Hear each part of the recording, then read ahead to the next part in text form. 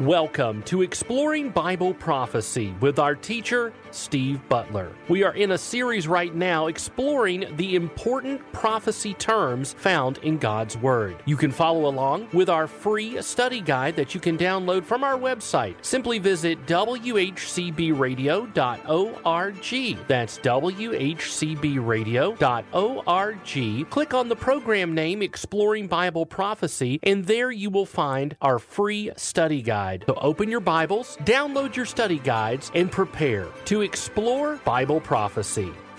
Hello and welcome to Exploring Bible Prophecy. In our program today, we're going to continue with our look at the term, the Day of the Lord, the Day of the Lord.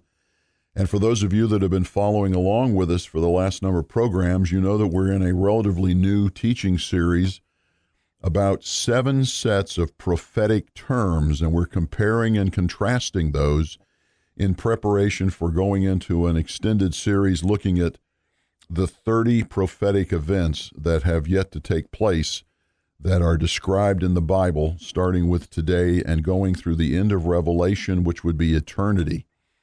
And as we've prepared the overview of those 30 events, it became clear that we needed to have a better foundational understanding of some key prophetic terms that I think a lot of people tend to just read over and say, well, they seem similar, so they must mean the same thing, when in reality they have dramatically different meanings, different uses, and different intent with different outcomes.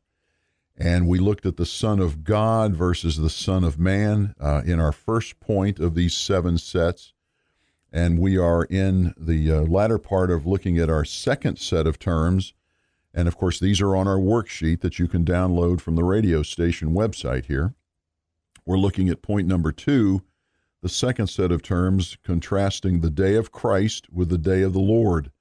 And here, the day of Christ having everything to do with the church, having everything to do with the rapture of the church. The rapture is the day that's being talked about here, followed by the Bema Seat judgment and our wedding to Christ and our being with Him for eternity in our glorified bodies, and then coming back here to the earth to rule and reign with Christ on the earth during His 1,000-year millennial kingdom, which is yet to take place on the earth, which is in fulfillment of all those Old Testament blessings and promises to Israel. They will be fulfilled in detail, and Israel will be the preeminent people group on the earth during that millennial 1,000-year reign of Christ. Bible is very clear about that. Yes, the church will be here, will be ruling and reigning with Christ in our glorified bodies, but on the earth, Israel will be the focal point, as Israel was originally determined to be way back in the early parts of Genesis. Israel was to be the good news gospel bearer to the world.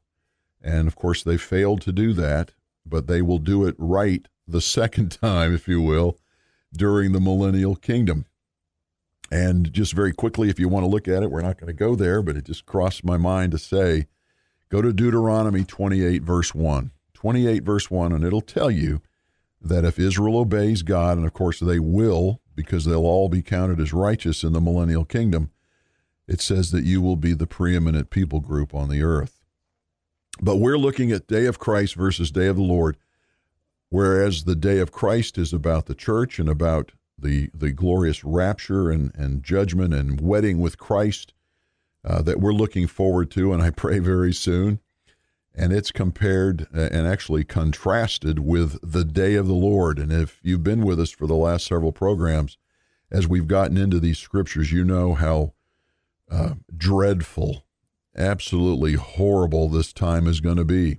Matthew 24 tells us, and we haven't gone there, but just Matthew 24 says that it's a day of tribulation like the world has never seen, nor will it ever see again after it takes place. It's yet future.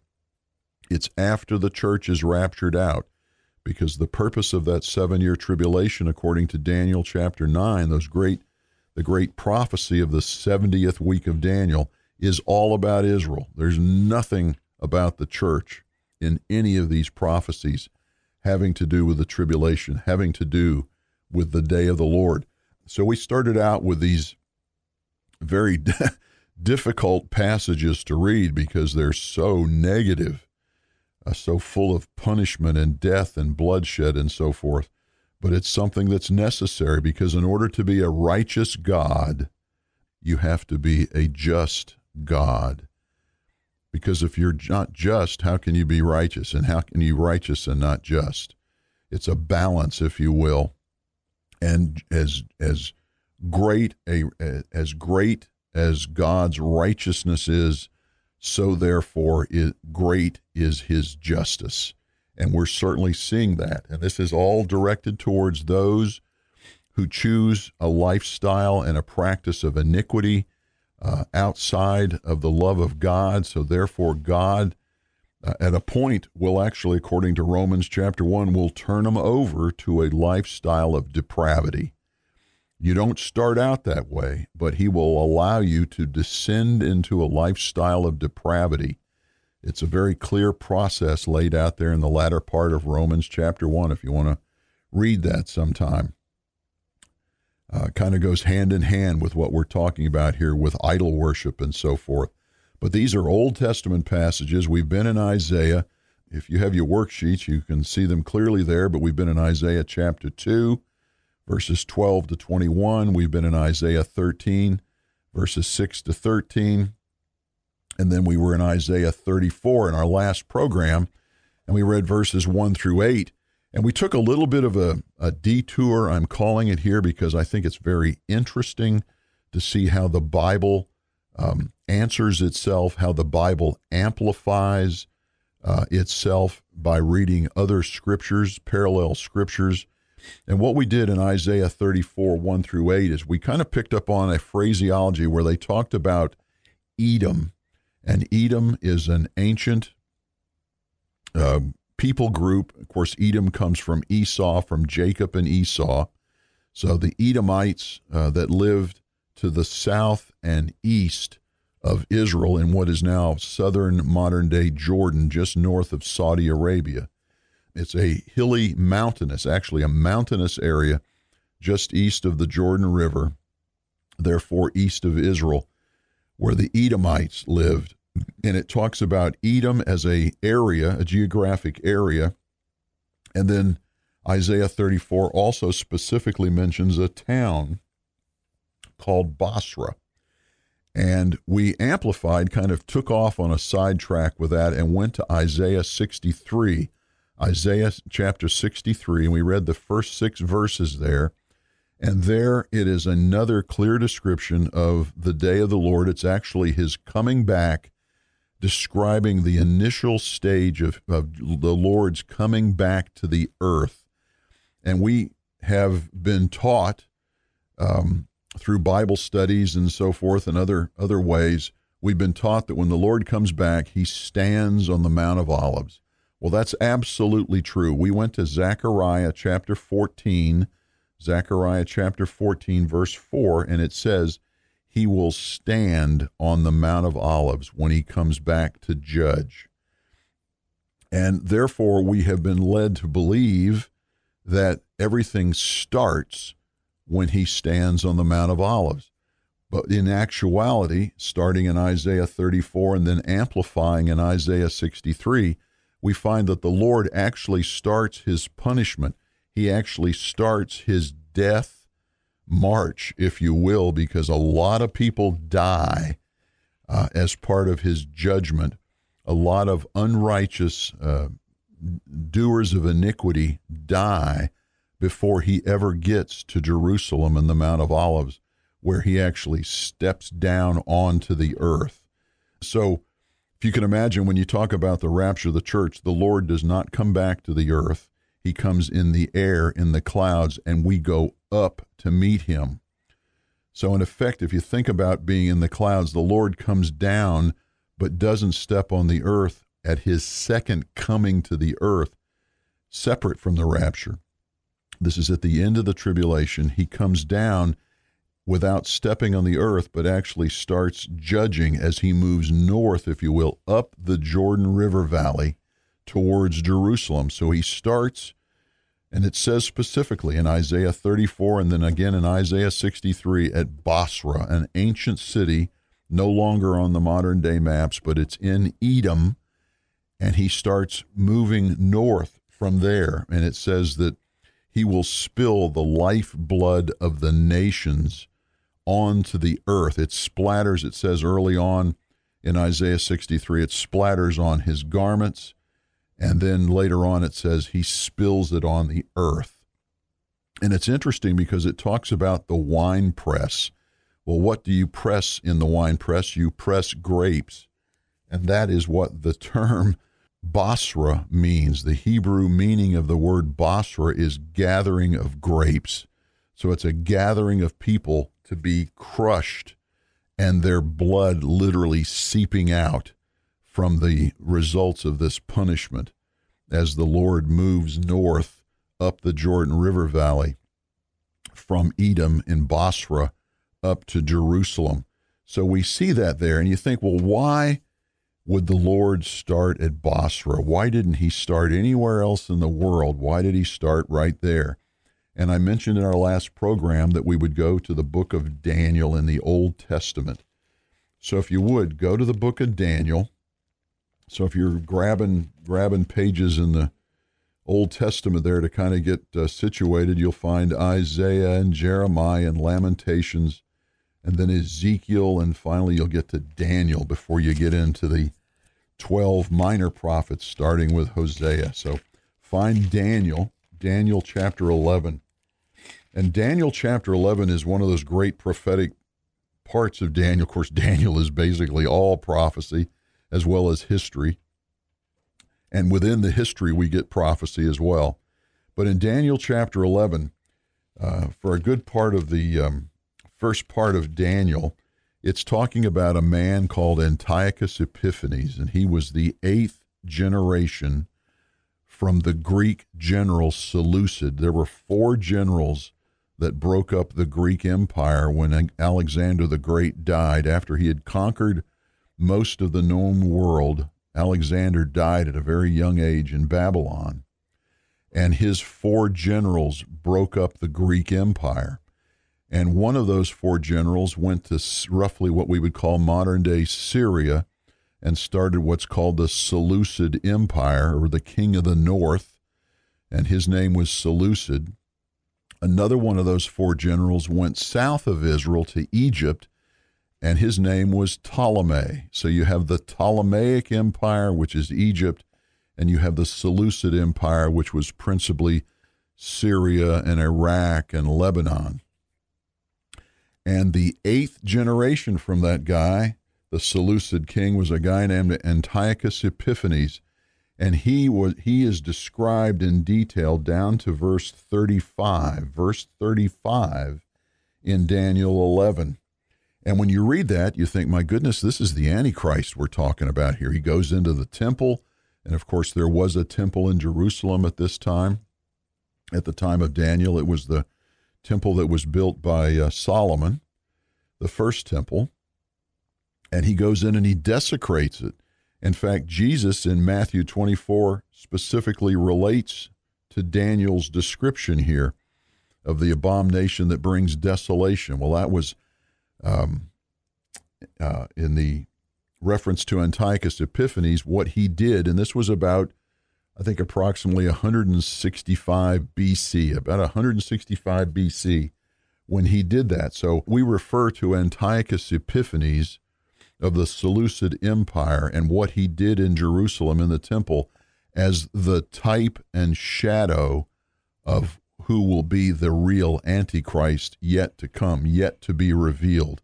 And that real Antichrist will be revealed at the beginning of the tribulation, when he makes a treaty with Israel, which we read about also in Daniel chapter 9, and specifically in Daniel chapter 9, verse 27. Verse 27. But my reason for bringing you to Daniel chapter 11 relative to the day of the Lord has to do with the description of the real Antichrist yet to come, which begins in verse 36. So Daniel 11, verse 36, as you read through to the end of the chapter, through verse 45, It's all about the real Antichrist yet to come. And I want specifically to draw your attention to verse 41. Verse 41. And it says, he, referring to the Antichrist during the tribulation, he will also enter the beautiful land. Well, that's a reference to Israel. He will enter the beautiful land, and many countries will fall. So the Antichrist will be able to conquer a number of countries with his armies and then come into the beautiful land, because his ultimate goal is to destroy Jerusalem and the Jews.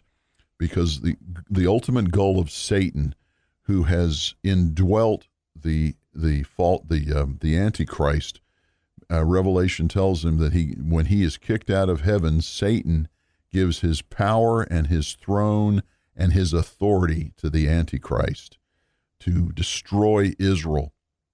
So that's his intent. His actual final goal is to destroy Israel and as exemplified by Jerusalem. So it says in verse 41, he will also enter the beautiful land, and many countries will fall, but these will be rescued out of his hand, out of the hand of the Antichrist. And look who they are: Edom, Moab, and the foremost sons of Ammon. If you look on a map of the ancient Middle East, and you find Edom, which is where we have been talking about, which is to the south and east of Israel, down in modern-day southern Jordan, along the Jordan River, the people group that existed just to the north of the Edomites were the Moabites, listed right here, Moab. And the people group who existed in ancient biblical times just to the north of the Moabites were the Ammonites. And you see them right here. All three groups, the Edomites, the Moabites, and the Ammonites, were all mortal enemies of Israel. And God said, I'm going to personally exact my vengeance and my judgment on them. And isn't it interesting that it says that Jesus, when he comes back at his second coming, according to Isaiah 34 and Isaiah 63, will start his judgment, his vengeance, taking of vengeance, and the spilling of the lifeblood onto the earth. He will start it in Basra, named for the gathering of grapes. He will start in Basra, his winepress of judgment in Edom, and he will work his way north to Jerusalem. Well, to do that, you have to go through Moab and Ammon. So you see Jesus exacting judgment, exacting his vengeance on these people, just as it's listed here in Daniel chapter 11. So for all the power and all the authority that the Antichrist has, because Satan has given it to him in the second half, towards the end of the second half, the end of the tribulation, even with all that authority, he still cannot touch Edom, Moab, and Ammon, because Jesus has saved that vengeance for himself. Isn't that amazing to see how that unfolds? And then he will go up and then stand on the Mount of Olives so that Israel can see him as he comes to defend Israel against the armies of the world, which have been marshaled up in Armageddon, Har Megiddo, and the Jezreel River Valley, about 50 miles up into north central Israel. They're going to bring their armies down to Jerusalem, and there Jesus is going to enter into battle with them on behalf of Israel.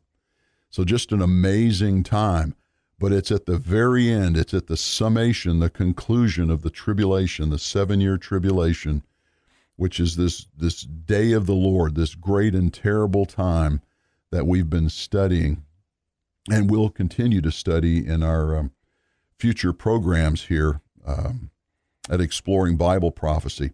So what we're going to do is stop right here, and we'll get into Ezekiel in our next program, but we're now going to transition over into our Q&A, and we're going to start concluding our look at the manifestation of the Holy Spirit, the work of the Holy Spirit in the Old Testament compared to the church age, which is what we're in right now, and then compared to the tribulation period, which is what the real question from Rich in Indian Springs brought up a number of programs before, and as we've kind of joked several times, we've turned this Q&A from Rich into a mini teaching series. But we were talking about how the Holy Spirit will function during the tribulation the same way that he functioned during the Old Testament. That is, that he would come on, but would also leave people if they turn from righteousness to iniquity. To be practicers of sin and iniquity, he would leave them.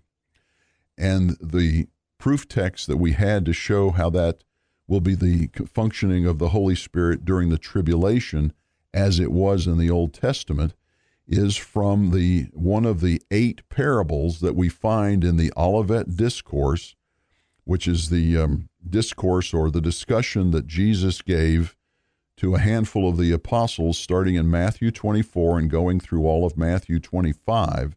It was one talk to one group of people to answer a couple of questions about what will the end be like? What will the tribulation be like in your coming?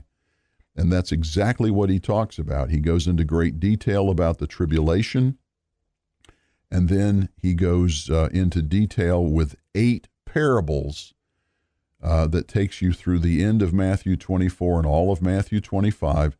8 parables directed to Israel, those who will be living during the tribulation, and he's answering their question, what it'll be like at that time. He says there's 8 parables that he gives about being ready, being righteous. Maintain your righteousness to the end of the tribulation so that you can be saved, just as it would have been in the Old Testament. And you'll remember we went to Ezekiel, for those of you that may be joining us, and did not pick up a lot of this in the beginning. Ezekiel chapter 33, verses 11 through 13, described how the Holy Spirit worked in the Old Testament. And of course, we went to a number of other scriptures that we certainly don't have time to go back and review now. But there were a number of scriptures to show how the Holy Spirit worked. And that is the same way he works in the tribulation period. And those who maintain their righteousness to the end would be saved. So coming out of the tribulation, the Lord has done his judging at the end of the 7-year tribulation, and there are people who are going to be judged as righteous and will be resurrected and given glorified bodies. And that's really what we're talking about. People who will be judged as righteous who died in the Old Testament, which is before the church, and had died in their righteousness, and those who died in their righteousness during the tribulation would all be resurrected and would receive their glorified bodies. And we were going to go to the book of Daniel, and if you were with us at the first part of this program, we were in Daniel as part of our teaching about the day of the Lord. And in Daniel chapter 12, the last chapter of Daniel in the Old Testament, the book of Daniel, Daniel chapter 12, in looking at verses 1 and 2, it says, now at that time, and this whole passage in Daniel, the latter chapters of Daniel, are all talking about the tribulation and the second coming of the Lord. The tribulation and the second coming of the Lord has nothing to do with the church. So again, starting at Daniel chapter 12, now at that time, and at that time is the end of the tribulation, the time of judgment.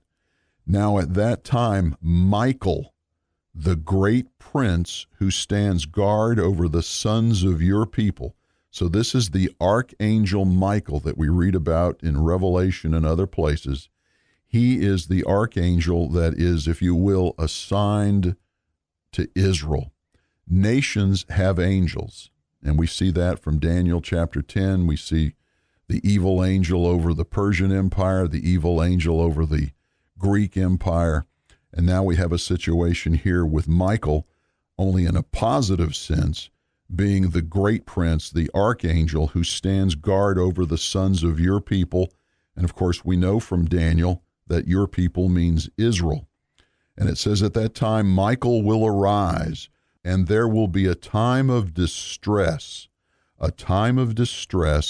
such as never occurred since there was a nation until that time. So he's talking about this horrible 7-year tribulation period. Continuing on in verse 1, and at that time your people, who are they? Israel. At that time your people, everyone who is found written in the book, will be rescued. And of course, we know that's the book of the righteous people. Those who are found written in the book will be rescued. In other words, this is yet future to these people. So these are people who are going to be resurrected out of their graves. And in verse 2, many of those who sleep, so that means they're dead, but they're dead in Christ, they're dead in their faith. Many of those who sleep in the dust of the ground will awake, these to everlasting life. So these are people who are, and when we receive everlasting life, that's your glorified body. So it's basically talking about these Old Testament people who maintained their faith until they died. These are the people who will be resurrected and will be given a glorified body and have everlasting life. And then the rest of that verse actually applies to those who are going to be resurrected, but they're going to be resurrected to disgrace and everlasting contempt. And that is a description of what's called the Great White Throne Judgment, when all the unbelievers who died in disgrace and in unbelief, they will receive everlasting contempt when they are judged at the great white throne, and it'll be a judgment just of unbelievers. And they will all be thrown into the lake of fire, which is everlasting separation from God, basically in torment. It's a terrible time, and it's going to be a time of eternity, forever, that they're going to be living in that horrible condition. So that is one of those situations, those phrases, if you will, of the great white throne and the lake of fire that you wish everybody would hear and understand, because it's definitely something that you want to avoid at the penalty of eternal separation from God. But these are the people who maintain their righteousness all the way to the end of their life and died, and now they're going to be resurrected and are going to be rewarded for maintaining their righteousness in the Old Testament. And the same thing is going to be true for those in the New Testament as well. And we want to go to Revelation chapter 20, and we will do that in our next program. Remember, if we don't talk again, I'll be seeing you in the air. Thank you for joining us on this edition of Exploring Bible Prophecy. Exploring Bible Prophecy is a production of WHCB. Learn more at WHCBradio.org.